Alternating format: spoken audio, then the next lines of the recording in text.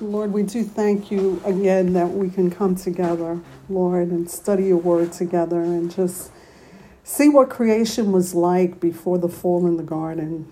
Lord, we know so much about the sorrow and suffering like we've been hearing, but I pray that you would open up our eyes to see what Eden was like, Lord, and I pray that you would just continue to put that longing desire in our heart to return to that place with you, a fellowship, Lord, where it was unbroken. It just was such a beautiful thing, I'm sure, Lord. So I do pray as we spend this time together, speak to every heart, Lord, and draw us by your Holy Spirit. In Jesus' name we pray. Amen.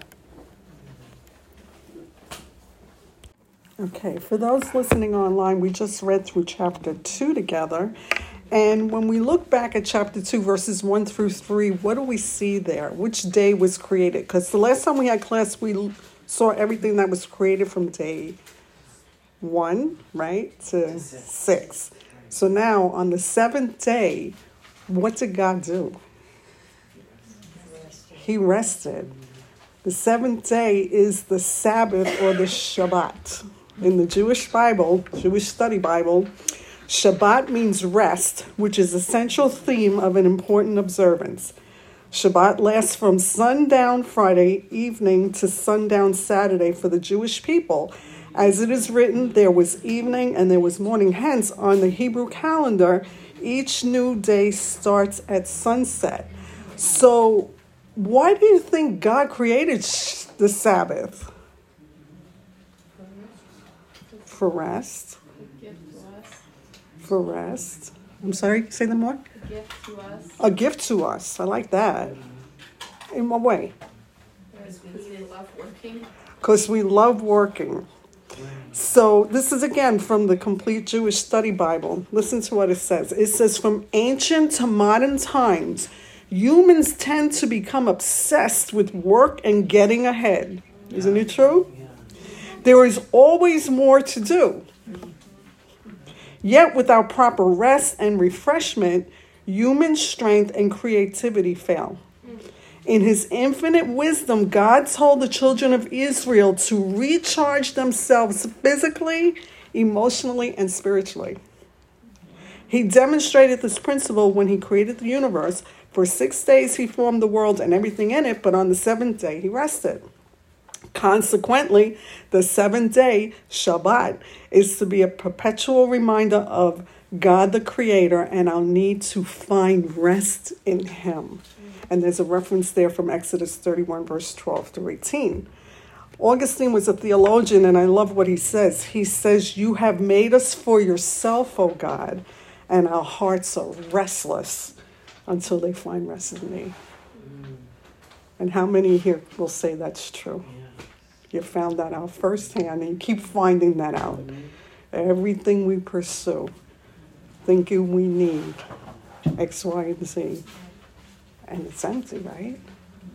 But when we find our rest in Him, when we take the time to recharge physically, spiritually, emotionally in His presence, you realize this is what I really need, and this is what I was created for. To be still and to be with Him and to enjoy who He is, His presence. So as we read through Genesis 2, verses 4 through 25, we're now, think about what we read in Genesis 1, right? The last time we met. And we're now leaving behind the cosmic view of creation. And the narrative now is turning to what's happening on earth, right? Because we saw everything that was being created, the universe, the sky, the sea, the birds of the air, everything was being created, right? But now we're going to see the creation of the first man, which the girls read, the young girls, and the preparation of the Garden of Eden as their home. And like I said the last time we did class, well, what was Eden like? I mean, we can't even wrap our minds around what it was like. So in this chapter, we're also seeing a personal God interacting with His creation. Isn't that good news? God interacts with us. We also see how chapter 2 complements chapter 1. So remember, I'm always saying to you, let Scripture interpret Scripture, because Scripture is its own commentary on what God has said. And we looked at that the last class, God's Word. From the New Testament to the Old Testament, God's Word, how powerful God's Word is and what he says. So in verse 4, we see the history of the heavens and the earth when they were created on the day when God, or Adonai, made earth and heaven. Adonai is one of the names of God used in the Old Testament. In most English translations of the Bible, it is translated as Lord with lowercase letters, where the name Yahweh is written as Lord in capital letters. And we had did that in one of our other Bible studies, saw the difference. When it's all capital letters, it's talking about Father God, the Lord, the Creator. Adonai is a form of the Adon, which comes from the root word meaning to rule. And this is important because remember, when we went through chapter 1, what stood out? I think about Diane, what she said, what stood out to her was from Hebrews, right? Hebrews chapter 1. He upholds all things. God upholds all things by the power of his word. Adonai rules. He reigns. Even with everything we see happening in the Ukraine right now, in Russia, God is reigning supremely over that whole situation. As horrible as it is, he's reigning over that situation. So Adon means Lord or Master. Verses 5 and 6, we read that there was no rain nor man to till the ground, but the Lord, or Adonai, God, caused the mist to come up from the earth and water the whole face of the ground. And I found it interesting that Lisa read that verse, because she works in the garden at the Creation Museum, the Ark Encounter. So it's like, that's pretty cool. So in verse 7, man was formed from the dust of the ground, and the Hebrew word used here for man is Adam. And one of the girls read in their translation, it read man, but the Hebrew word for man is Adam. And God was the one who breathed the breath of life into his nostril, and man became a living being. And how much do we need that breath of life, right? We need that breath of life every day from him, for him to life us. What's so interesting when we review back from chapter 1, in verse 26, remember when God said, let us make man in our image? What does that really mean? Made in the image of God. Have you ever thought about that? I mean, what does that really mean? We read that, but what does it mean? It means to be creative, intelligent beings. We can speak, see, and hear. Think about God. Think about Jesus. We're made in the image of God. We've fallen from that. We're going to see that in the next week's class, the fall in the garden. But think about, isn't God creative? Yeah. He's intelligent, right? He can see, speak, hear. We can feel emotions. Doesn't God have emotions? Yeah. Reading through Numbers right now. God was angry. God judged sin because, he's just and he's righteous. We have a will. And we have a purpose. So we're created in the image of God, meaning we're creative, intelligent beings. We can see, speak, hear. We can feel emotion. We have a purpose. We have a will. And when you look at that, you can really see what Psalm 139:14 says. We truly are fearfully and wonderfully made. We really are. And I know sometimes that's hard for women to really believe, but it's true. You are fearfully and wonderfully made because you're made in the image of God. You're made in the image of God. So in verse 8 and 9, we read that the Lord planted a garden eastward in Eden, and there he put the man whom he had formed. And out of the ground the Lord God made every tree grow that was pleasant to the sight and good for food. Wasn't that kind of the Lord? I mean, when I read that, I'm like, that was really kind of the Lord to do that. He wants us to enjoy beauty. Somehow we think it's taboo to enjoy beauty, the birds. I mean, I'll never forget when we went to Brazil and they took us to a bird park there. And the colors of the birds, I had never seen birds the colors that I was seeing.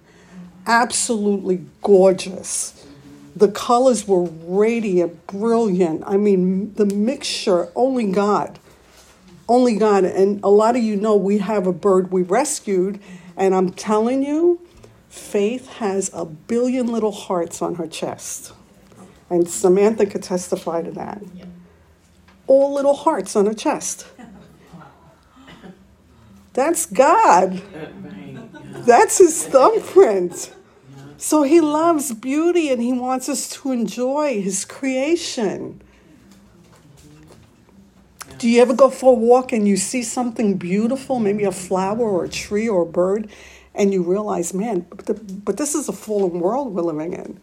But somehow we get a little glimpse here and there. What could it have been like before the fall? So he created every tree that grew, was pleasant to the sight, and good for food. And the tree of life was also in the midst of the garden, and the tree of the knowledge of good and evil. Why did that tree have to be there? Did you ever think of that? Why? What was the purpose of that tree?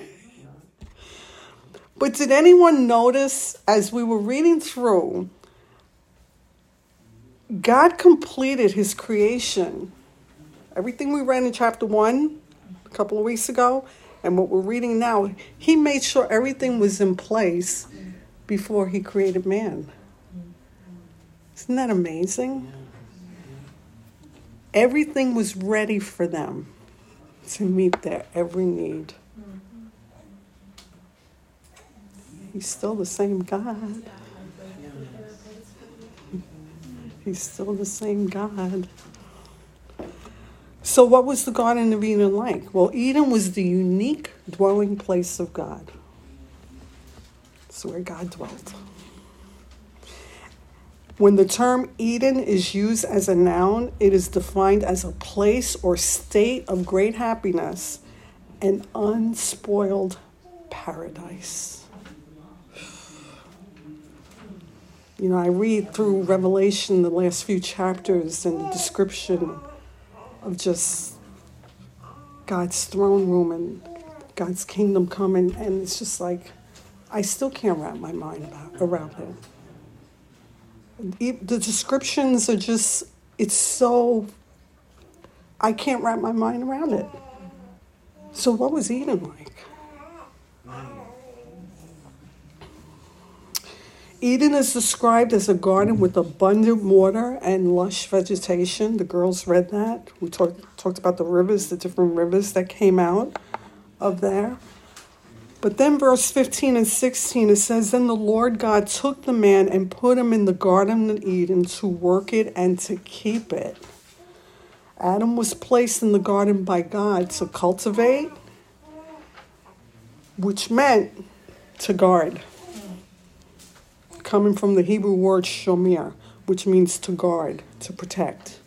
That was his assignment. And this is very important because when we go into chapter 3, we're going to see, Adam, he was standing right there when Eve ate of the tree of the knowledge of good and evil. But that was his God-given responsibility to keep, to watch over, to guard, to subdue, to rule, to work, and care for God's creation. And this references back to Genesis 1:28-31. I found this interesting as I was studying to prepare for this class in the Hebrew Jewish Bible, study Bible. The Hebrew word for work is avodah, which is the same word used for manual labor and worshiping God. Manual labor and worshiping God. And immediately when I read that, I thought about 1 Corinthians 10:31. where the Apostle Paul told us, therefore, whether you eat or drink, whatever you do all for the glory of God. So Adam's work was a form of worship to God before the fall. Now we have to remember this was all before the fall, what it was supposed to be like. The earth was to serve mankind. All the plants were to be food for the man and the animals. God was to them their loving Father that provided for them, and he was in that relationship with them. He loved his creation, and he still does. He loved them so much that he gave them instruction. In verse 17, from any tree of the garden you may freely eat, but from the tree of the knowledge of good and evil you shall not eat. For in the day that you eat of it, you shall surely die. And what we see here is that God gave him a warning.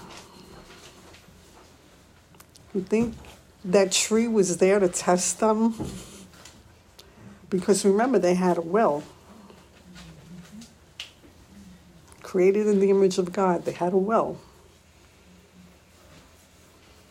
And he already knew what they were going to do. Because remember, when we looked at chapter 1, he's sovereign, right? He's omniscient,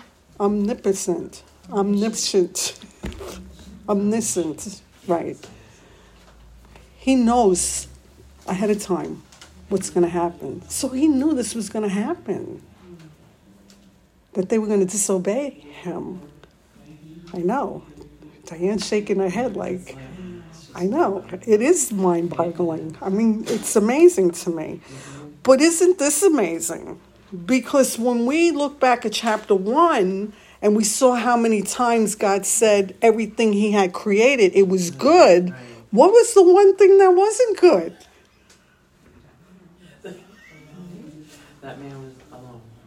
That man shouldn't be alone, right? That was the one thing that wasn't good. Yeah, right. Man should not be alone. Why?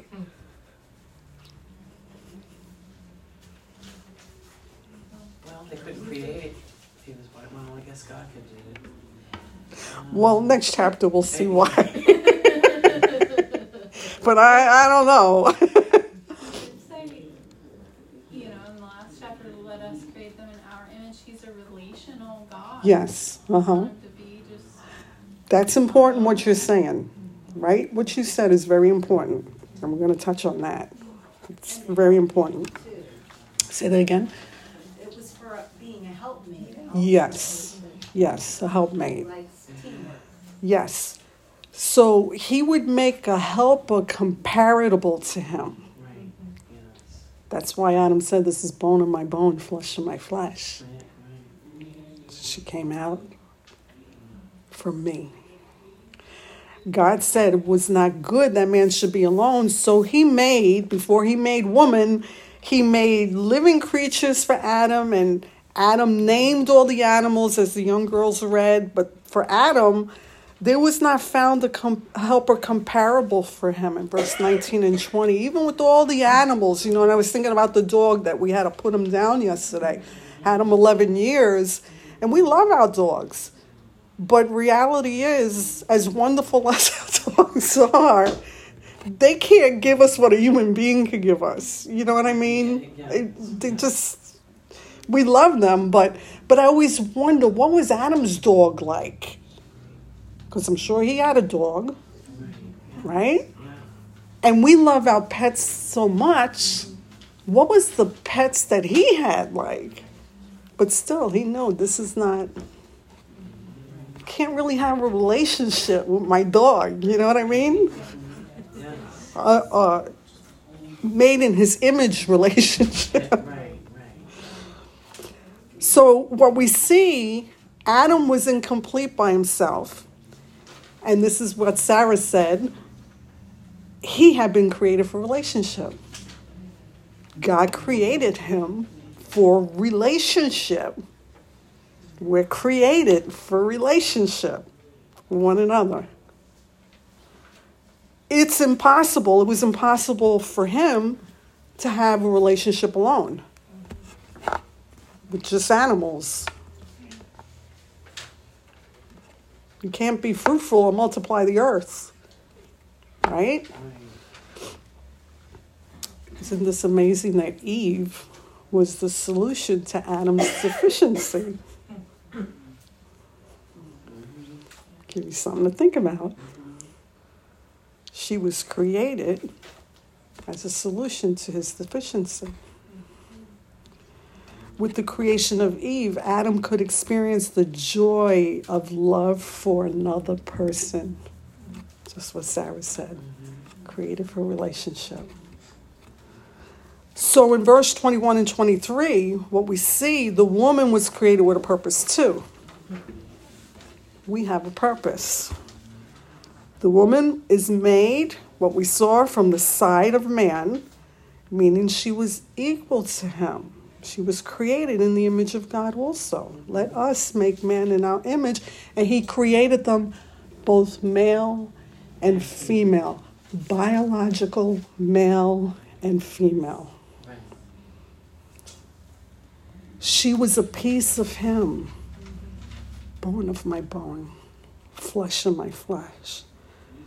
And she was to be his companion. And the wife of his covenant. Meaning she was an appropriate match for him.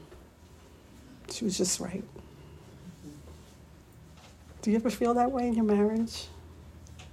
That God matched you guys up perfectly? She was complementary. She was a complementary companion for Adam, for her husband.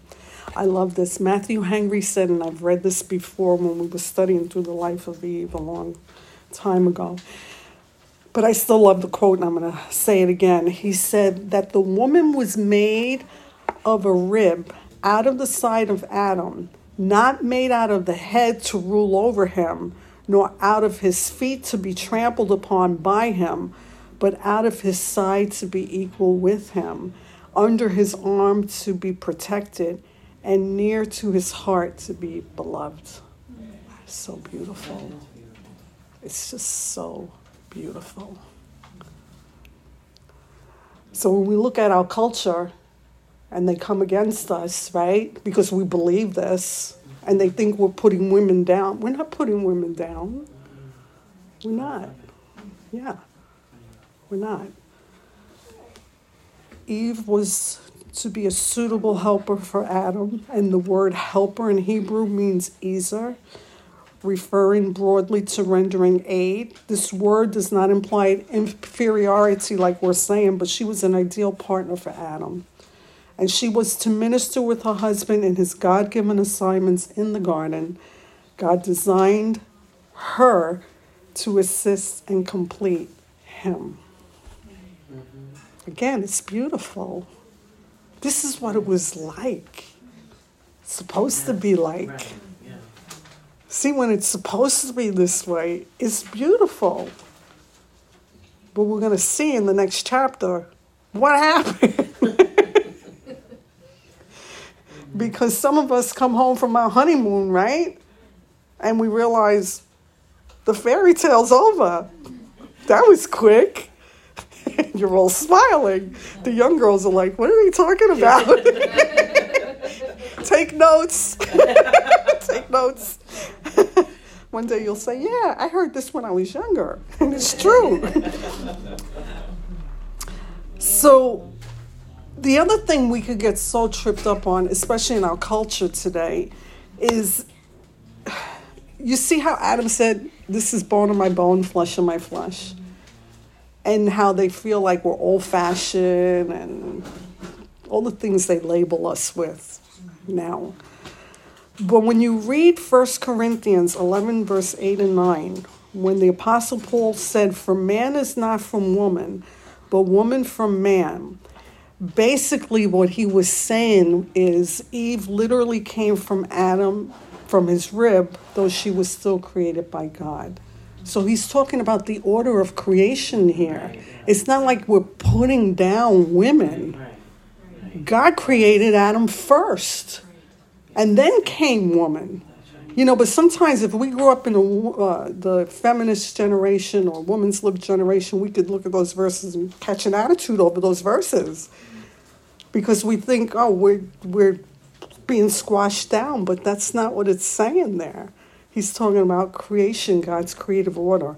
1 Corinthians 11, verse 9, too. Nor was man created for the woman, but woman for man. We don't like that either. How many here like that verse?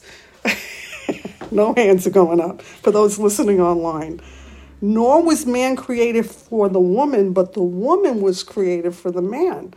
Paul is referencing here again to the order of creation. Yes.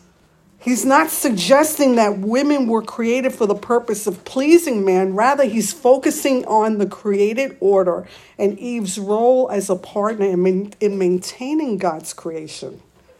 They had an assignment to do together, Right. and they complemented each other. Right. And she was a helper to him before the fall. Before the fall. I have to keep saying that because we can look at it and say, but that's not what I see now, but it's what it was supposed to be. 1 Timothy 2:13 again. For Adam was formed first, then Eve. So we see this all in the New Testament. It's like a commentary on what we're reading on these scripture verses here. God's creative order. Matthew Henry again said, if man is the head, then she is the crown.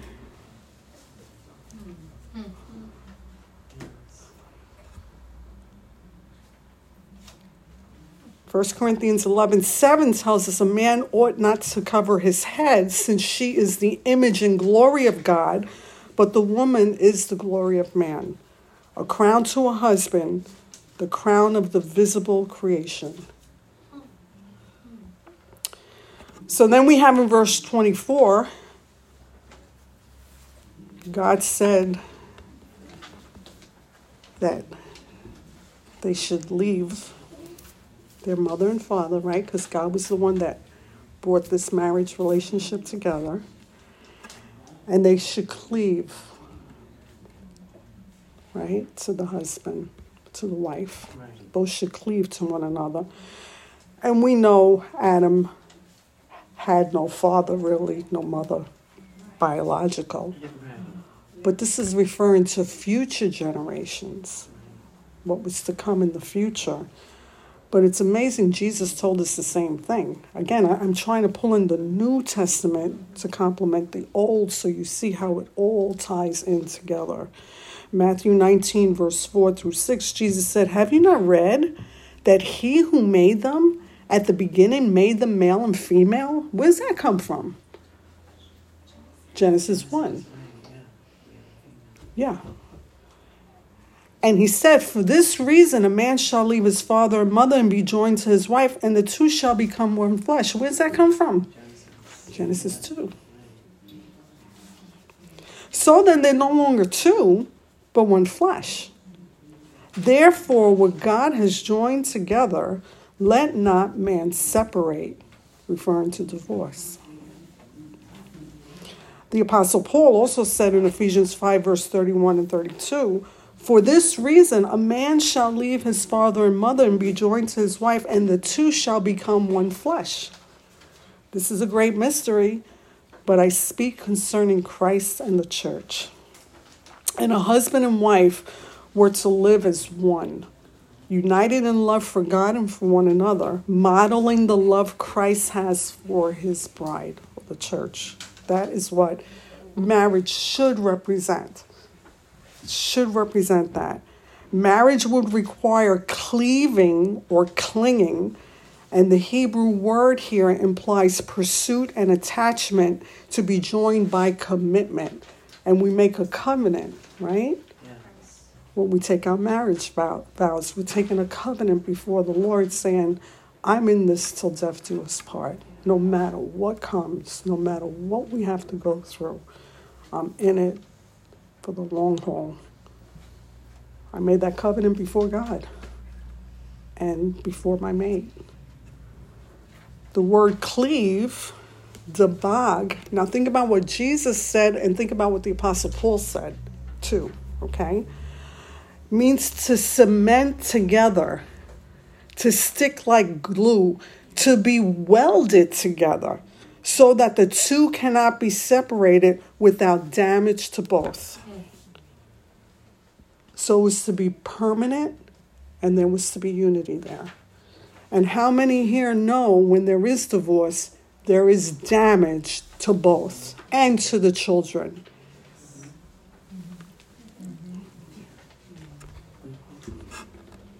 And you carry that with you. God heals it, but you still carry it with you. Still carry it with you. Why? Because it wasn't supposed to be. It wasn't supposed to be. In the beginning, it was not supposed to be that way. Marriage should result in oneness. That's what one flesh points to the physical body, but also to the mind, emotion, and will. One flesh implies that the husband and wife experience the joys and sorrows of this life, meaning life's challenges together. And how many here that have been married, whether 1 year, 2 years, to 40 years, 50?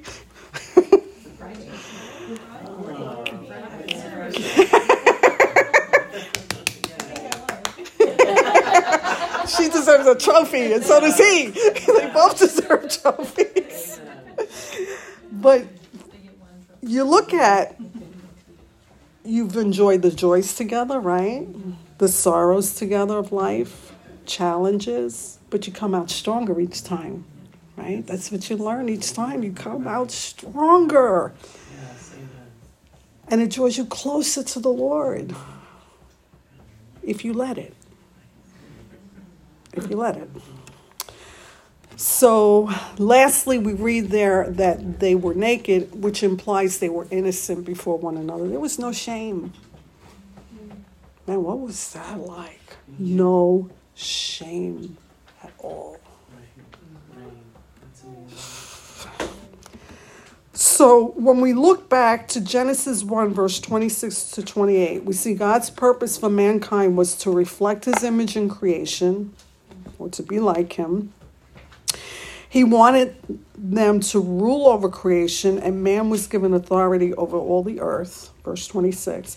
When God had completed his creation before he made Adam and Eve, he placed them in the garden. And in verse 27, we see that it takes both male and female to fulfill God's purposes. And his purpose was to fill the earth with more image bearers. And I'm so blessed with all the babies we're having in this church. It's like you're filling this church with image bearers. To raise them up, to love God, to serve God. And the younger ones sitting in this class, I love that you're in this class. Because you're that next generation that God's going to use to reach souls. He's doing it. I know he's doing it, Olivia and Meadowview. Yeah. Also, he wants us to glorify him and to walk in his counsel and instruction. Because if you remember, he loved them so much, he said, don't eat from that tree, because the day you eat of it, you will surely die. So I want you to look at how beautiful things were before we get to the next chapter. Because they were warned, and they did it anyway. Before the fall, we learned that man was God conscious, meaning he had unbroken fellowship with him. What was that like? Right? I mean, we drift in and out, in and out, in and out, in and out. What was it like to be in constant fellowship with God? Does your heart yearn for that, to go back there again, to that place? Well, one day we'll have that if we keep persevering. Man had perfect fellowship with God and his wife. What was that like? Right? I mean, what was that like? unbroken fellowship with God. I already said perfect health. No sickness, no disease, no decay, no nothing. Perfect health. What was that like? Remember, they were created in the image of God. Glorified body. What was that like? A perfect environment. The environment was perfect. What was that like? No dentists. What did you say? No dentists. No dentist. Yeah, I mean, nothing rotted on them, right? That's right. Yeah, including their teeth, probably perfectly straight, and they probably would. Did you ever think about what they looked like? Right. Oh, Yeah. I mean, it was God's creation. I mean, they were Right. probably just magnificent. Right. They're not smart enough. All of their needs. All of their needs were met by God. They had meaningful roles and responsibilities. They had companionship, perfect innocence and purity between them. Nothing haunting them from their past. Yeah, right. Before the fall. I can't imagine after the fall. I can't imagine. I always say that to Jeff. I can't imagine. Once they took of the fruit and ate of it, I can't imagine what happened. Because they had tasted. Yes, they knew what it was like. And they knew it was good. God's creation was good. Because God said it was good. No flaw in it. No imperfections. To have that and then all of a sudden to be in, boom, a sin-cursed world, which we'll look at next week. I can't even imagine what... I can't. Probably a big weight. Big Right. paperweight. What have we done? I mean, what have we done? And generation after generation after generation after generation after generation. Here we are in our generation. Right. And we're still feeling it. But let's look at what it was like before. So we're going to have discussion now. And I'm just going to mention the questions. Then I'm going to turn this recording off because it's hard to hear with the recording. But I want to mention the questions for anyone that's listening online. There's 4 questions that I want us to look at and talk about based on what we just went through. The first one, is there something new that you learned from going through this chapter tonight? The second one is, what stands out to you about your God-given role in this chapter? The third one is, have you ever asked your husband how you can become a better helpmate to him? And the fourth, are there any areas in your life where you're overstepping your God-given responsibilities that your husband should be doing? So I'm going to turn off the recording now, and we're going to have our discussion time.